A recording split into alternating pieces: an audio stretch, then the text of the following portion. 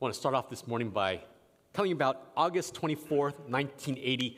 Two young college students, John Wickham and Ezra Klein, they completed a full month's working about 12 hours a day for 800 manpower hours together of delicate precision work on constructing a 250,000 domino rally. That's 250,000 dominoes that they stacked up. You can see the picture on the big screen in this Japanese hotel ballroom in order to break the Guinness Book of World Records. And so they were well prepared for it. They had this whole thing planned out because some of you who have been to Japan know that there are certain areas in Japan that are earthquake prone. And so in fact, while they were building, they experienced 3 tremors while they were doing this whole domino construction project. And so the way they planned to deal with that is they would set up these heavy block stoppers throughout their domino track to prevent unplanned toppling over of dominoes. So they came well prepared. They knew what they were getting into. And they would only remove those heavy blockers the night before. And so as the event arrived, tip the first domino, goes racing through the entire ballroom. 29 minutes, 13 seconds into the event, they thought they had planned for everything, and then one of the cameras, a relay camera cord, accidentally knocked over 6,000 dominoes, ending their record run. I want you to imagine being these 250,000 dominoes, 800 manpower hours that they invested into this. And I want you to think about, they're trying to break this world record. Imagine breathing in and I can't imagine even starting to begin to think about the impossible task of starting over. And I want to propose to you that there are going to be moments in your life that are like that. That, like them, no matter how much you prepare and plan, that you cannot anticipate circumstances, camera relay cords that are beyond your control, that will knock over everything that you have built. It happens when we have moments where we lose our jobs, or something happens and we lose our dignity, or we lose our integrity. Some of you have already experienced things, a loss of health, a loss of home, a loss of a loved one. And despair tempts us to simply give in and give up. And so what we're looking at in the Word of God this morning is how you begin to start over after everything you've built has been knocked down. If you have a Bible, you want to turn in it to Ruth chapter 2. If you don't have a Bible, there are also some underneath every other chair, as well as, or you can just look on the big screen. But we're in this new series called Redeemed in the book of Ruth, where we're discovering that God's providence works alongside our faithfulness to bring about his redemptive plan in the midst of life's pain. And that even though there is real suffering, sin, and its effects in our world, that providence means that God works out everything in the end for his redemptive good. And that it doesn't just happen for kings and nations and for history, but also in the everyday details of normal people, normal pain, lives like Ruth, Naomi, us, as we love and trust and follow God by faith. And so in the book of Ruth, you may remember we're in a time where God's people were indulging in themselves and in their sin apart from him, and they experienced suffering in the midst of a famine. And a man named Elimelech, he tragically made the practical but tragic decision to move his family to Moab, a land full of sexual immorality, idolatry, and hostility towards God's people. And he did so, why? To escape death and to save his family. And what happened when he got there? He died, and so did his 2 sons, leaving his wife Naomi with 2 childless Moabite daughter-in-laws and a heart full of bitterness. But then she hears rumors of a sovereign and good God who has shown up in Israel, through the invisible hand of providence. That's what we've been talking about in Ruth, in order to reverse the famine and the death that's happening there. And so she gets it in her heart and in her mind to go back to God, his people, his blessings, and he brings her daughters-in-law with her. But one of them turns back and turns away from God and this journey, back to the comfort of the familiar. And the other daughter-in-law, Ruth, chooses the courage of faith. And the question that we're looking at this morning as we read on in this historical account of their story is, how do we, when we have to start over, how do we find favor, the favor of God, in the midst of our pain and our loss when we're starting over from scratch? Ruth chapter 2, verse 1. Now, Naomi had a relative of her husband's, a worthy man of the clan of Elimelech, whose name was Boaz. And Ruth, the Moabite, said to Naomi, "Let me go to the field and glean among the ears of grain after him in whose sight I shall find favor." And she said to her daughter, "Go, my daughter." So she set out, went and gleaned in the field after the reapers, and she happened to come to the part of the field belonging to Boaz, who was of the clan of Elimelech, in case you forgot. And behold, Boaz came from Bethlehem, and he said to the reapers, "The Lord be with you." And they answered, "The Lord bless you." Let's stop right there for a moment. So in verse 1, we start off with kind of a side note. We're introduced to a new character who hasn't been part of the story in the first chapter, and it is a man who is related to Naomi's dead husband, Elimelech, and his name is Boaz. And it says in that first verse that Boaz was a worthy man. I want you to catch that. That means that he's worthy of respect. He's worthy of trust. He's worthy of imitation. Brothers, look at his character and his choices and imitate a man like him. That's what it means when it says that he was a worthy man. And in fact, as we'll see throughout the rest of the book, that he's a man of wealth, of wisdom, a man who takes initiative, a godly man. And he's done very well in his life, and yet he's still single, kind of in a later stage of life. Now, I want you to contrast this worthy man with what it says about Ruth. In verse 2, we're immediately reminded that she is Ruth the Moabite. That's code for, compared to this worthy man, a Moabite is not considered worthy, that she's from a bad background, she's from the bad side of town, and that she's looked down on by the Israelites. But her and her mother-in-law, they're hungry and they're poor. And so she risks insult and abuse because she wants to take care of her elderly Jewish mother-in-law. So she respectfully asks her, "May I go to glean in other people's fields?" Now, what does that mean? What does it mean to glean? It is the biblical equivalent of social services, or like a food bank. You see, God commanded his people way back in Leviticus chapter 19, verses 9 and 10, that if you own a field or a vineyard, that you are not to go and harvest the entire field or vineyard. In fact, you need to leave margins that you don't take any of the food from. And if any grain or grapes fall to the ground, drop to the ground, that you are not to pick them up. That instead, to leave all that, the margins and the extra and anything that falls to the ground, for orphans and widows and immigrants and the poor, so that they can go through the fields and work for themselves and eat for themselves and their families. This is God's provision, his command to take care of those who have less. And Ruth fits the bill for all of those things. She's lost her husband. She's the widow. She's left her parents. She's an orphan. She's left her home. She's broke, but she's not bitter. You see, in this passage, she ventures out in faith, hoping that with some willing field owner, that they'll let her glean, that she will find favor, it says in this passage. And I want you to catch that. That word is the key to this whole passage. It's a Hebrew word that means receiving something that is not owed to you, that is not earned, that is not deserved. So it's not like when we say, I owe you a favor. Like if I do something nice for Andrew and he says to me, now I owe you a favor. It's not something you pay back. It's something that you don't deserve, that you don't earn. It's a gift. It is grace.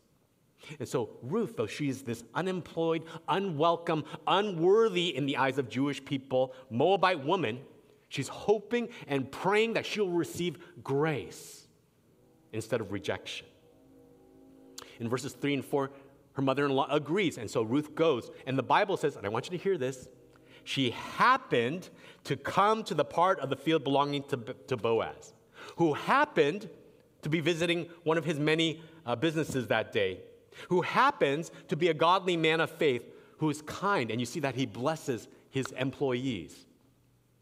And I want you to understand that this is kind of the biblical author's fun way of saying it didn't just happen. That's not what it's saying. This is his fun way of saying that it's not happenstance, it's not coincidence, it's not luck or chance. This is the providence of God. That Ruth, and I want you to see how this works. We're not robots that God sovereignly controls. Ruth made a free will choice to pick that particular field. No angel spoke to her. There was no burning bush. But what looks to our human eyes like it just happened by random chance, we see is going to be the gracious provision of the providential hand of God. That from our loom's eye view, if you were weaving something like in a loom, from our loom's eye view, all we see are these messy threads, these loose threads of each person's different choices. But from God's perspective, He's weaving together all these threads to form a beautiful tapestry. None of it is an accident. None of it is out of His control. And so as Ruth is starting her life over from the very bottom, instead of simply rolling over, she's declaring, I'm honest with myself, my life is bad, but God is good. He will not forsake me. He will favor me, and so I need to go out and find that. That's faith. And so the big idea of this text this morning is that, like her, even when we can't yet see God's favor, that we trust we'll experience God's providential favor by being proactively faithful. That on the one hand, we trust that God is sovereign and good, but that doesn't mean that we are simply passive and sit back and do nothing, waiting for God's sovereignty to make things happen in our lives. Faithfulness is trusting that God is at work behind the scenes, and that we trust that by seeking His will and then acting upon it when we hear from Him. So many of you have heard the story many, many times about how God gave our church, our board of elders and deacons, a vision back in 2011 for changing us from just focusing on being an ethnic church to one that crosses generations and cultures together in Christ, and particularly focused on our local community. You've heard this story many times in 2011. What you haven't heard is that after months of prayer and planning and excitement, there were also months of deafening silence, where we started to wonder, were we mistaken, or has God forgotten? Is God providential? That same year, though, after months of silence, in August of 2011, I had the privilege of attending the Global Leadership Summit, a Christian conference to equip leaders. And to borrow the language of the Bible, it just so happened that I met a woman named Derry.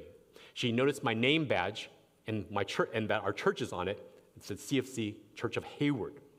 And she came up to me and said, "Excuse me, I see that your church is in Hayward. I'm part of a ministry called Hidden Treasures where we serve kids from Hayward, but we're having trouble. It's taking us too much time and resources. We only have 4 people on our ministry team to bus all these kids from Hayward to their church in Livermore. And so we're looking for a church in Hayward with facilities and volunteers." And so I said to her, "It just so happens that we have both." And so to kind of test the waters, they invited us to a barbecue and swim party at Don Castro in Hayward that was organized by them to bless the kids and families in their ministry. It just so happens that it dovetailed with Dustin, Valine, Melissa, and I had invited 10 people to come into our home to train them, live with us for a week, and to be trained in living out the gospel together, and that we were just so happened to looking for a way to engage people in our community.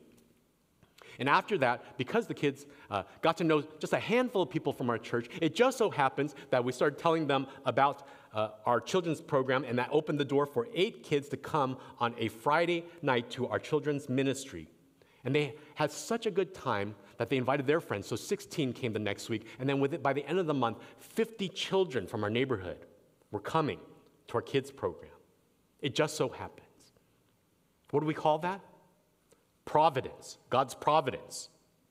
And I think about how close we came to having that not happen if we had not listened to God about his vision for this church, if we had gotten fed up, if we had given up in the waiting. But instead, people in this church, you, kept actively seeking God's will, praying and listening and obeying, and so that when the opportunity came, you acted on it in faith. And so what do we call that? Faithfulness. God's providence works with people's faithfulness. And so when your life comes crashing down and you need to start over and you feel like, I don't want to do that, I don't have anything left in me, you need to remember that your story is not yet finished. That God's invisible hand of providence is at work, weaving together all these threads, the good ones and the bad ones. He can weave them together to form a beautiful tapestry. The question is, will I be faithful? Now, being faithful doesn't mean like I just put on a happy face and say like, okay, my life is terrible, but I'm a happy Christian and that's fine. It doesn't mean that we ignore problems or pain, but what it does mean is that we acknowledge my suffering is great, but my Savior is greater, and I trust that. So I want to ask you this morning, how is Jesus calling you personally to be faithful in this season? Even when, just like Ruth, you cannot yet see his favor. Perhaps in your work or in your worship. Your relationship with God has been sitting off to the side for some time. Perhaps in your family, in your ministry, or with your money. Are you trusting him by pursuing him so that you can obey him and move with him when his favor starts to come? And I want to encourage you, when we're battered and bruised on the road of life, many people turn back from God too soon when his favor is just around the corner of his providence.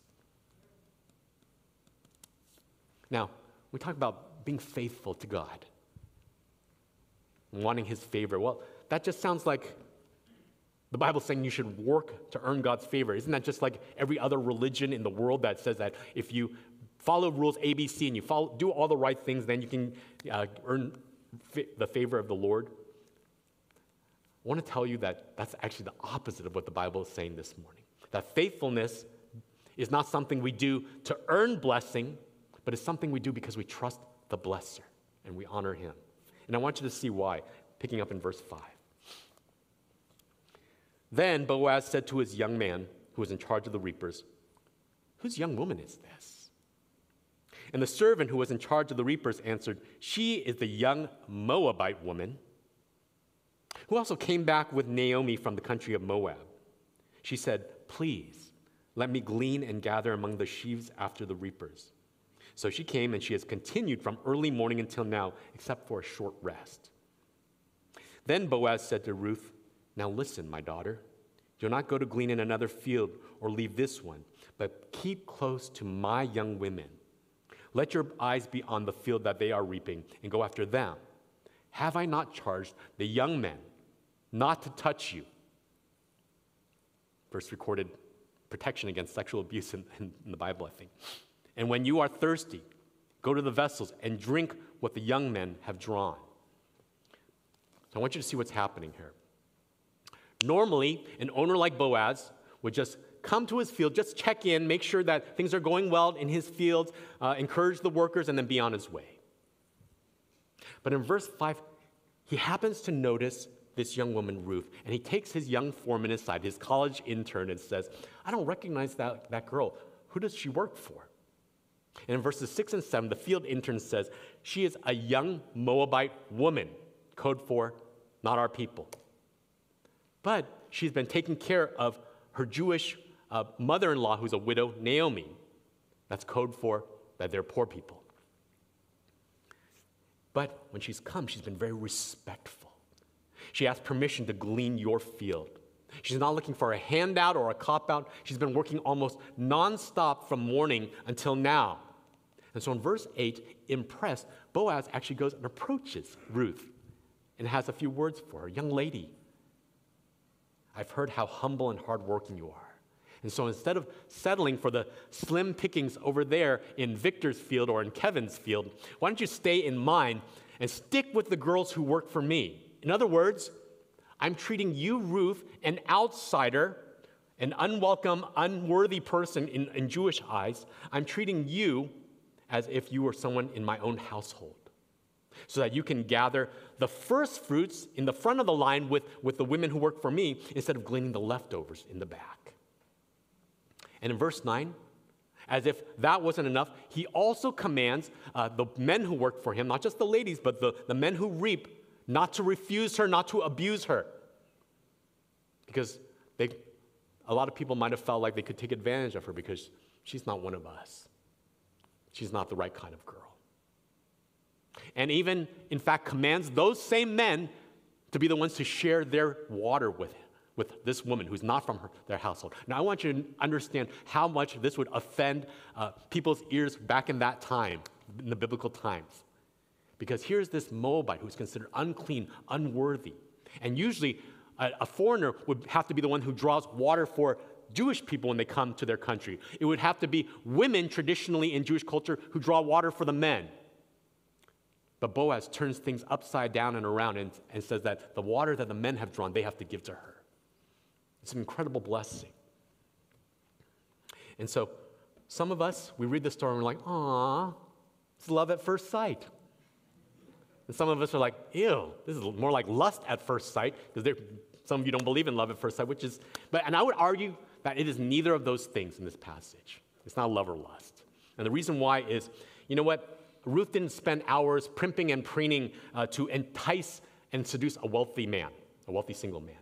She's been spending all day laboring under this hot Palestinian sun, covered in dust and dirt and sweat because she's poor and hungry, but because she loves her mother-in-law and trusts that God is a provider even for an outsider. So she didn't come, I want you to imagine a homeless woman drenched in sweat and dirt, hair up in a ponytail, no makeup. I don't think that that's the woman who is winning Boaz's heart, this wealthy man of means. And so she's blessed, not for the allure of her beauty, not because she's earned a paycheck as an employee, but because God's providence is experienced in extravagant favor to people. That the favor of God means that it's not something that we were entitled to or earned. It's a gift. It's given by grace. And I want you to catch this, right? The law requires that Boaz allow a poor person like Ruth to glean the leftovers of his field.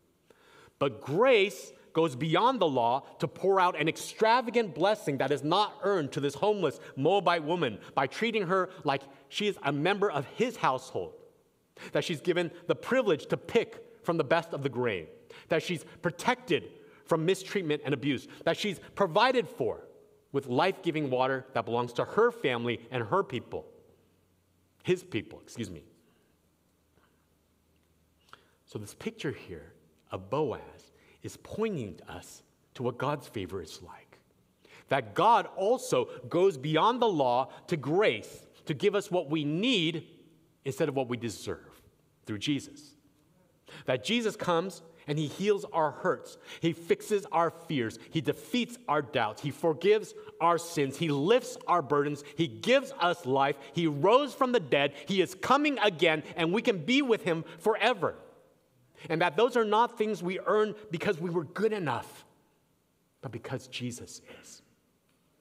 That is favor. That's grace.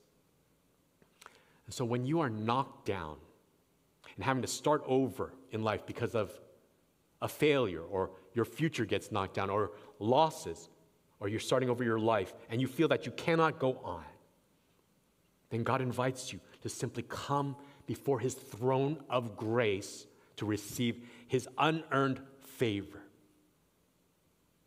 And then you will experience for yourself how he is at work, unseen, providentially, and powerfully to pour extravagant, unearned favor into the pain that's here, as well as the joys to come.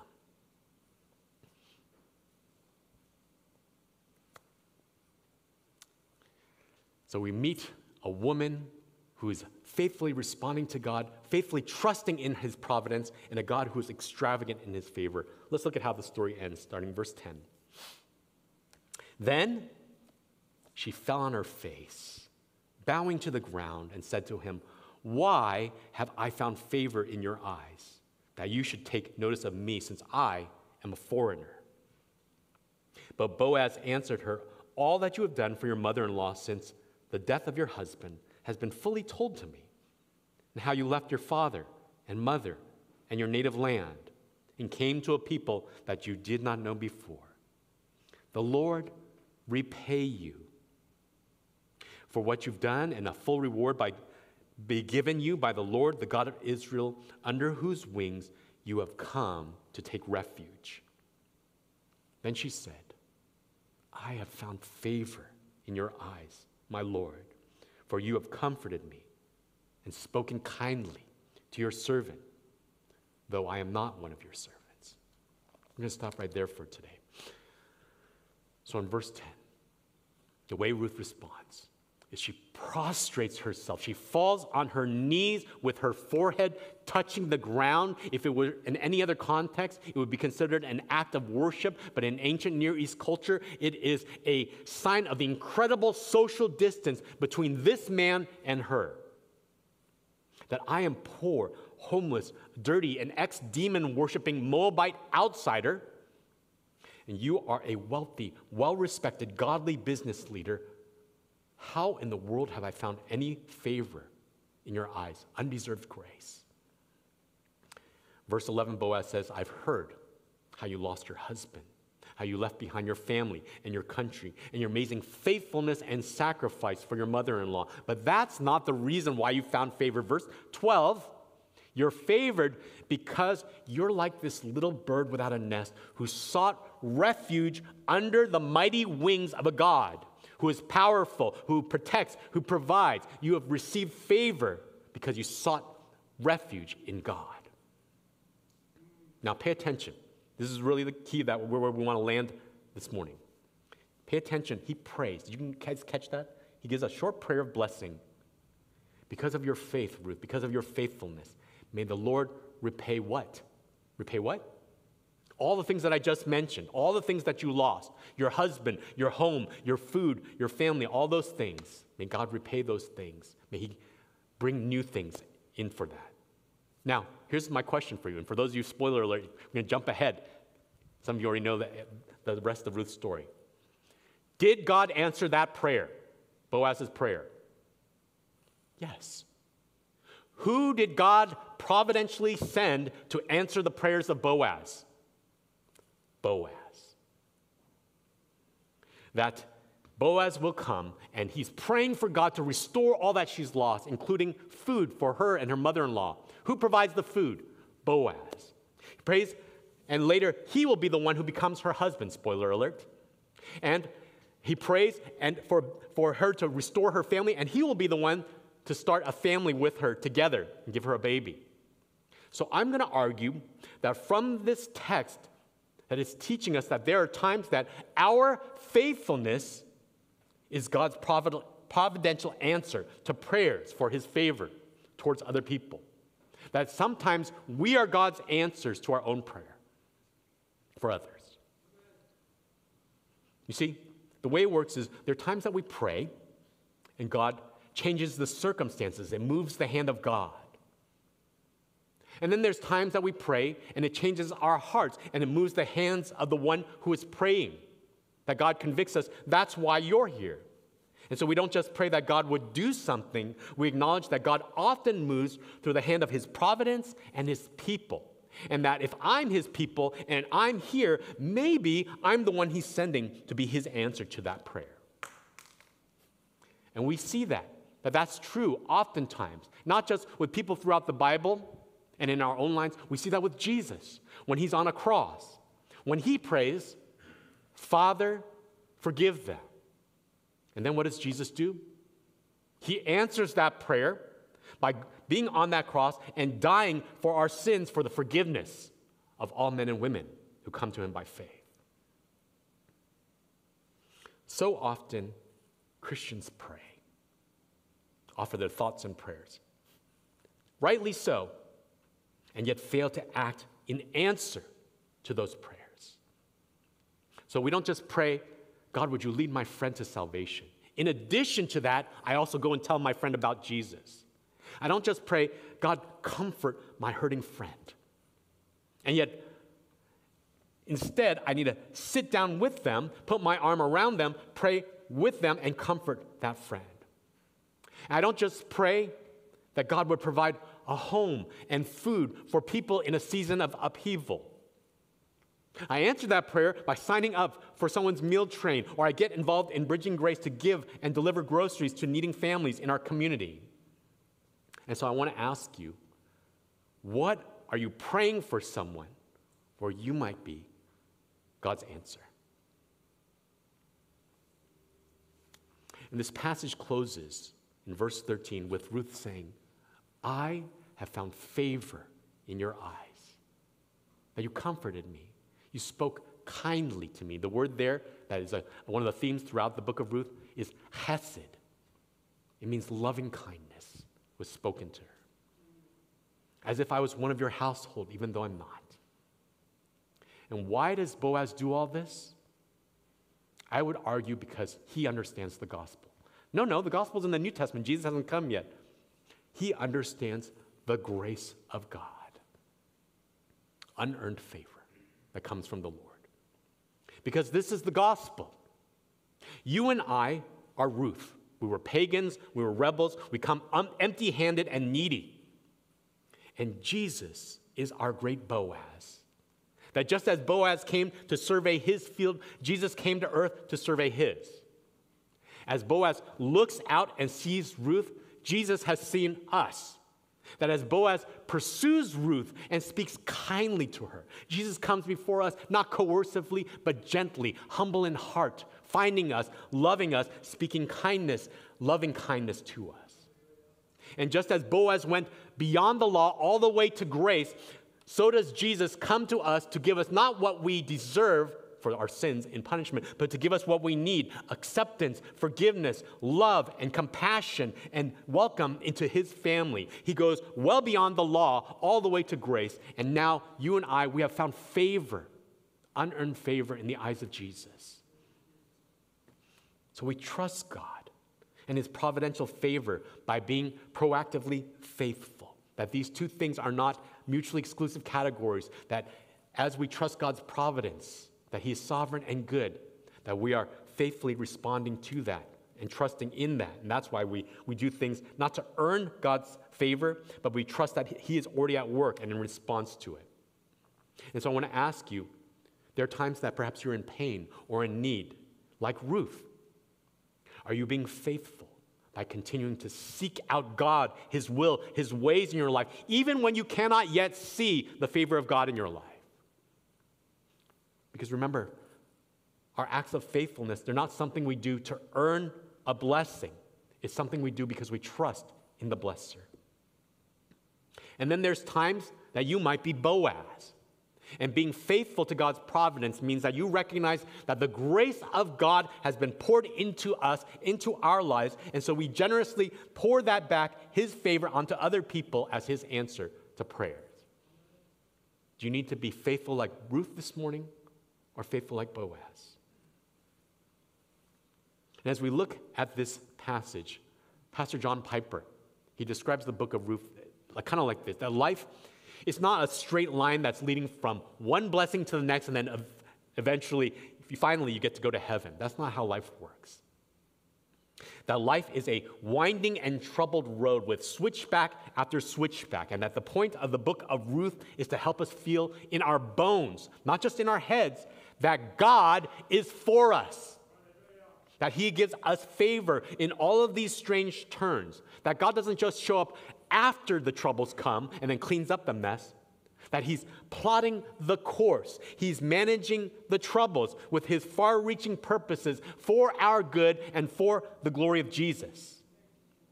And so may we trust in God's providence.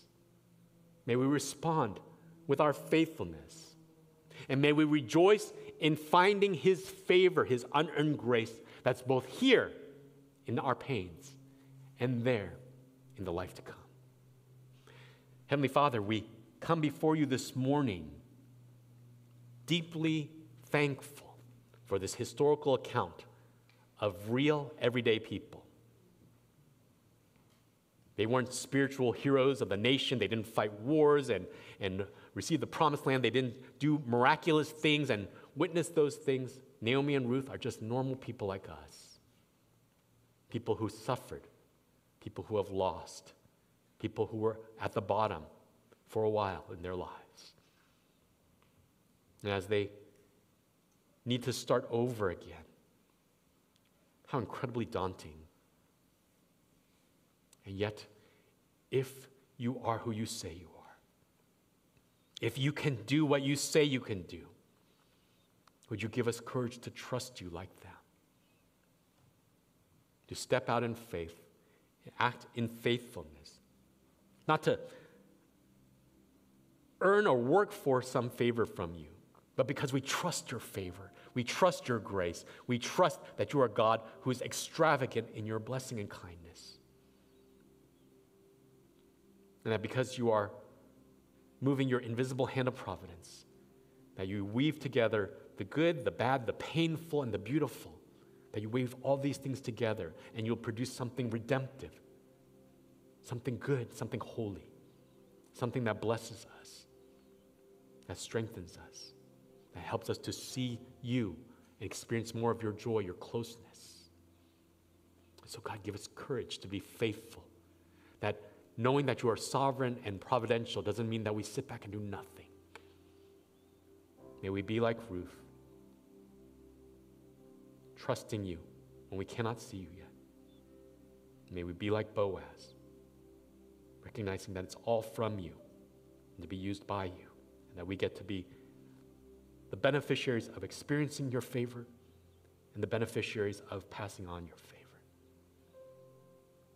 So whatever surgery you need to do in our hearts this morning, we bow before you. We ask that you would come and do your work. In Jesus' name.